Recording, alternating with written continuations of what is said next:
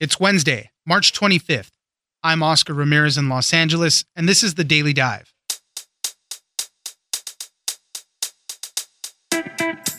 As hospitals brace for an influx of patients with COVID-19, they are already running low on critical medical supplies.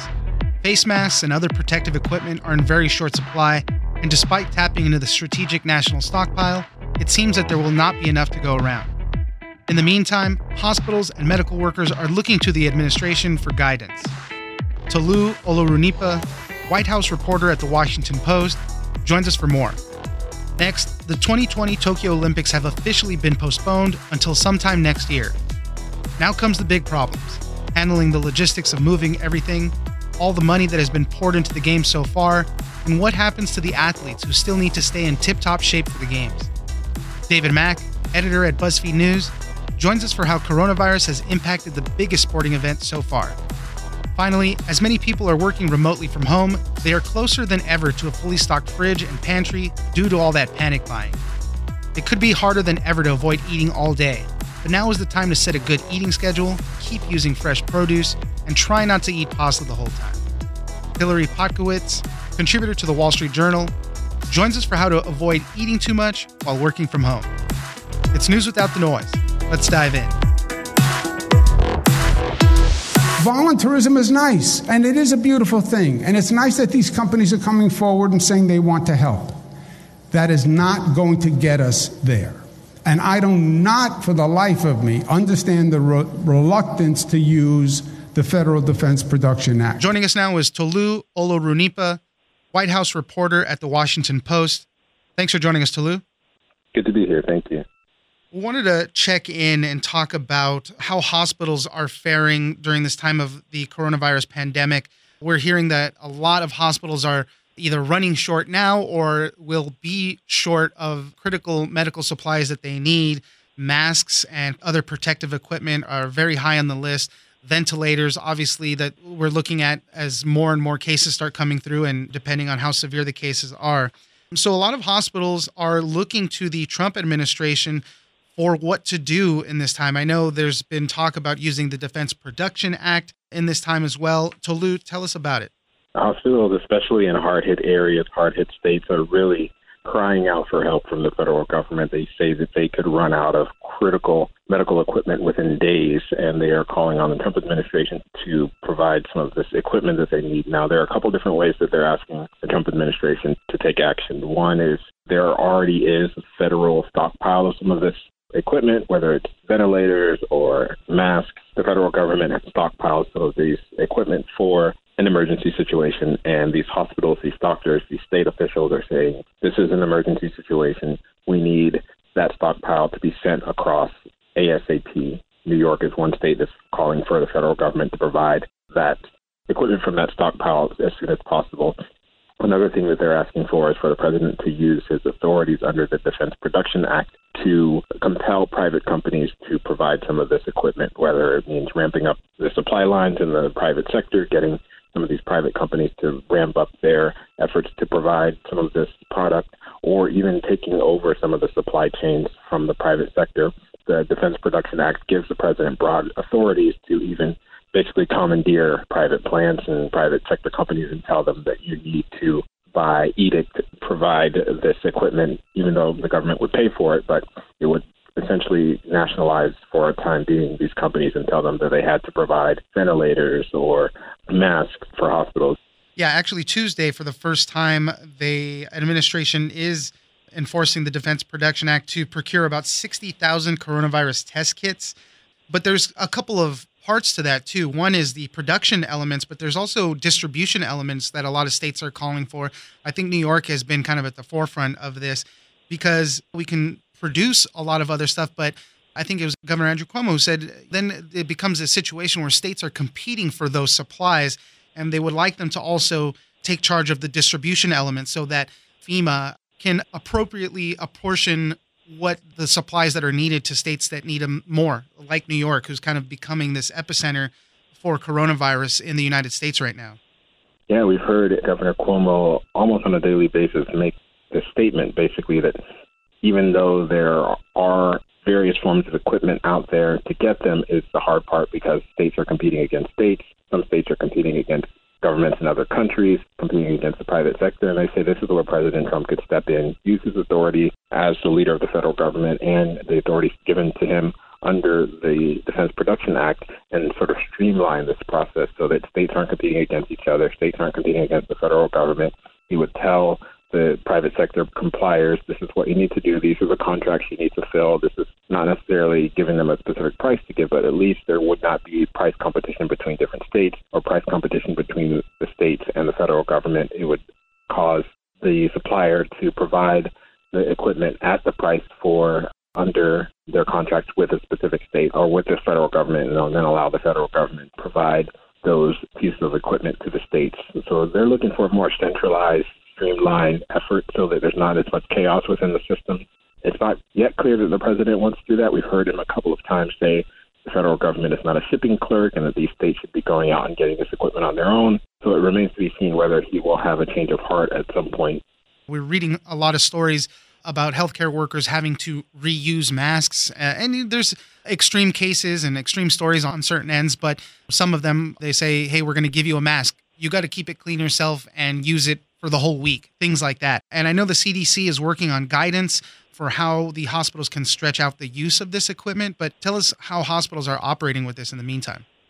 The hospitals are following this guidelines from the CDC, including guidelines that came out last week saying that doctors and health officials should use bandanas if they run out of masks. And even the CDC said that that's not a proven way to protect themselves, but in the worst case scenario, you should use a homemade mask or a bandana. So they are doing the best they can. They're reusing masks. Some are trying to see if there's a way that you can disinfect the masks, reuse them, use them for a long period of time and not replace them as they normally would.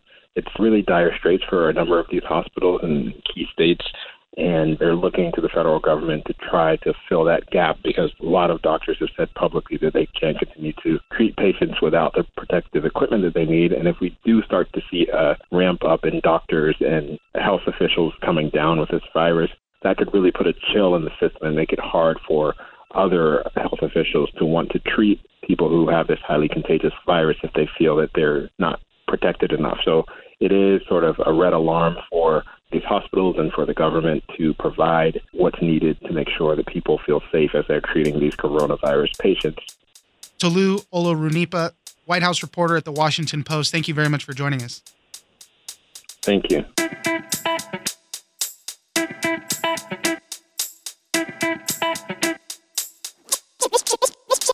The teams from Canada and Australia be the first to announce that they won't go send their athletes to Tokyo because they were worried about the threat posed by the coronavirus. But up until now, IOC and the Japanese Olympic Ministry had been sort of adamant that this was going to go ahead. They weren't even, at least publicly, entertaining the idea of changing the games. Joining us now is David Mack, editor at BuzzFeed News. Thanks for joining us, David.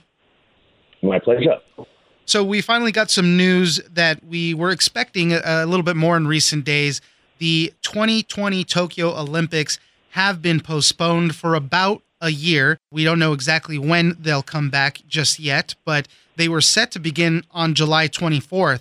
And amid this whole coronavirus pandemic, it just seemed all but certain that we had to shut it down, although there was a lot of reluctance by the International Olympics Committee. David, tell us about this new announcement.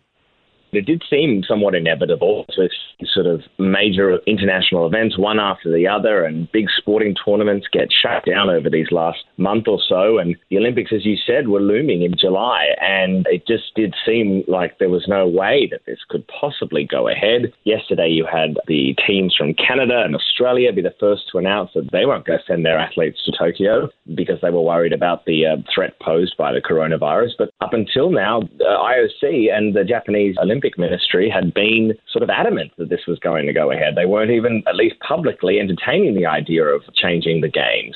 But of course, we had Shinzo Abe have a conversation, the Prime Minister of Japan, have a conversation with the head of the IOC, Thomas Bach, today, and he emerged to announce that, as you said, the games are being put off for about a year, it seems like. As you said, no proper date just yet. But the IOC and the Japanese have agreed that they will be held by next summer at the latest. And of course, that is going to have major repercussions for the international sporting calendar. This is the first time that this has really happened where it's been postponed by anything other than war, basically. World War I and World War II impacted some of the games at that time. These games will still be called Tokyo 2020, despite happening in 21.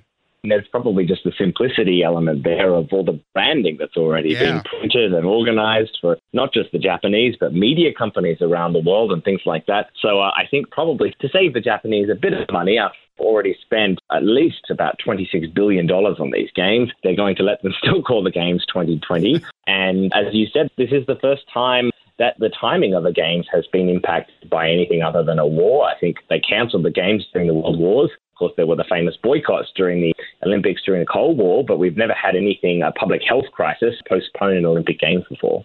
You mentioned $26 billion so far that Japan has probably put into this, but it's not just Japan themselves. I know NBC always hosts the Olympics here back home and broadcasts all that stuff. So there's a lot of money tied up there. There's a lot of money tied up in advertisements. There's a lot of money tied up in endorsements for athletes themselves that this stuff will have to be put on hold for a year probably. The Japanese were expecting $2 billion in tourism revenue to come through on this. So putting this on hold at this crazy time right now is just a huge impact.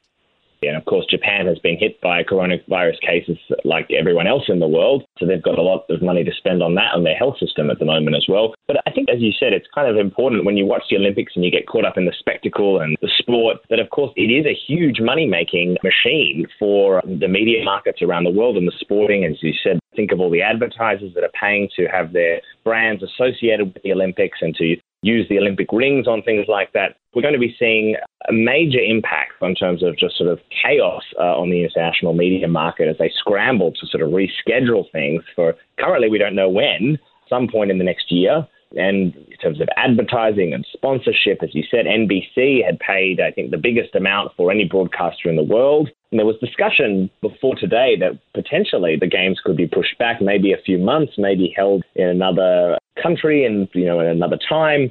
But of course, NBC obviously would impact the coverage of US football. If we said that was going to happen in the 6 months, that would conflict with their TV calendar as well. So everything was kind of planned sort of years and years out. And this is we're just a couple of months out now to sort of have to scramble to change everything is going to be a lot of work, that's for sure. The Tokyo Games were anticipated to be one of the largest yet, more than 11,000 athletes from 206 countries, 33 sports, 339 medal events. It's a lot. But for the athletes themselves, they're training so that they're at their peak once this is happening. This all kind of throws that for a loop. Now they have to keep this peak training period that they need to be at their best for the games has to be extended a year. Who knows how people's bodies hold up for another year? Rescheduling of Olympic trials, things like wrestling and swimming, those had to be postponed already. Running of the marathon, that's already been done. Do they redo those again? There's so much that has to go into just that part of it with the athletes. That's exactly right. I mean, I'm having a hard enough time working out in my apartment in coronavirus lockdown. I think of these guys who have to make sure that they're staying in peak physical performance now, or at least get back to it in time for the next games. It's going to be a lot of work there. But I think, as you said, the interesting thing as well is just how much sort of chaos this is going to cause on the international sporting calendar, as all the federations and associations of athletics and swimming and gymnastics and everything else in between have to try to either work out what's going to happen, not just with the qualifying events for the games, but the things that were scheduled for next year as well. And the tournaments and the soccer tournaments and the basketball tournaments that were scheduled for next year in what was supposed to be a non-games year. It's all going to be up in the air and have to get replanned. David Mack, editor at BuzzFeed News, thank you very much for joining us. My pleasure.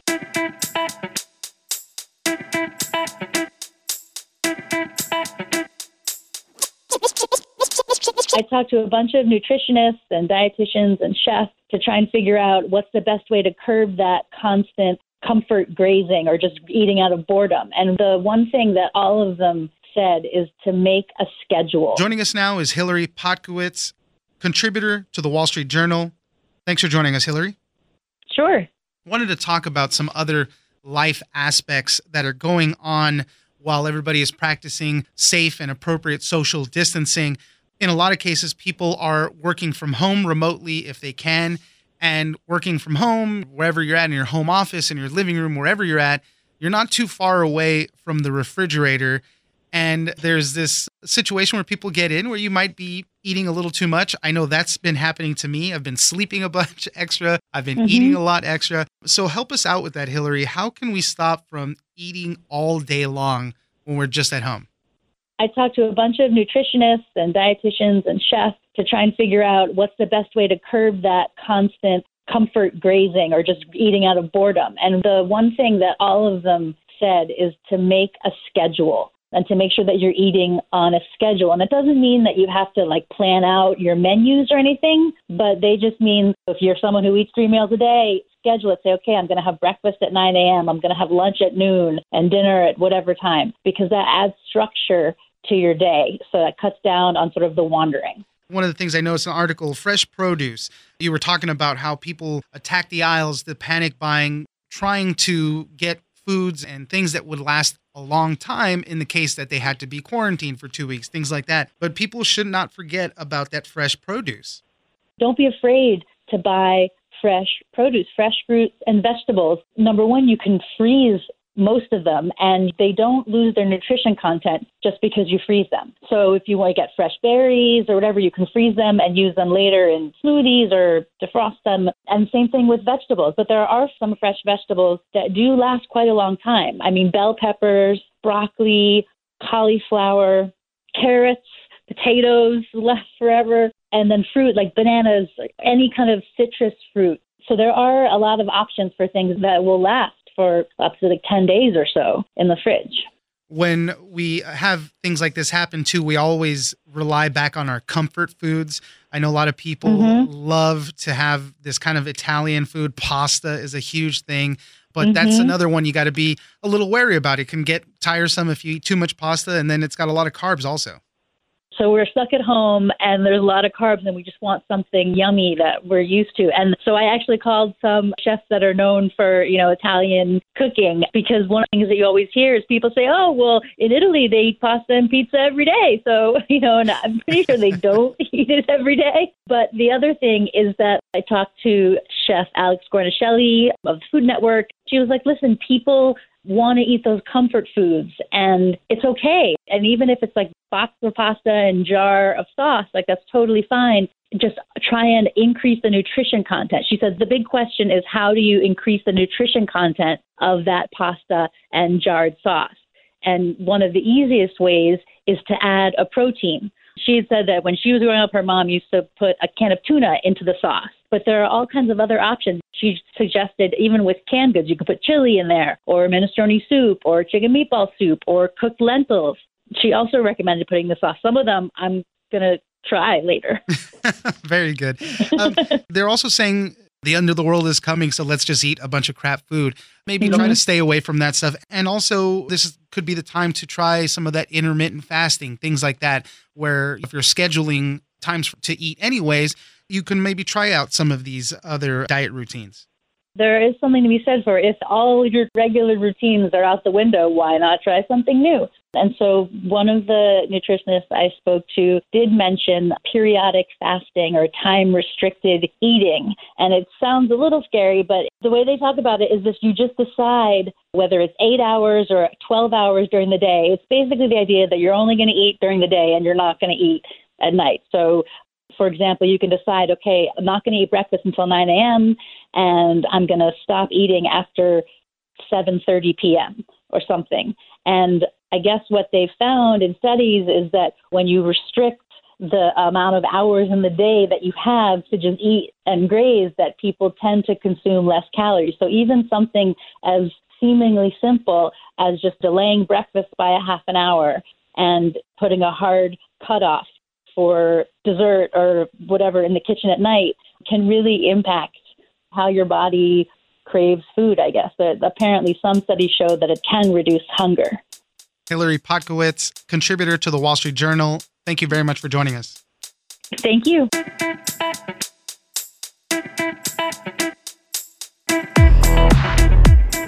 That's it for today.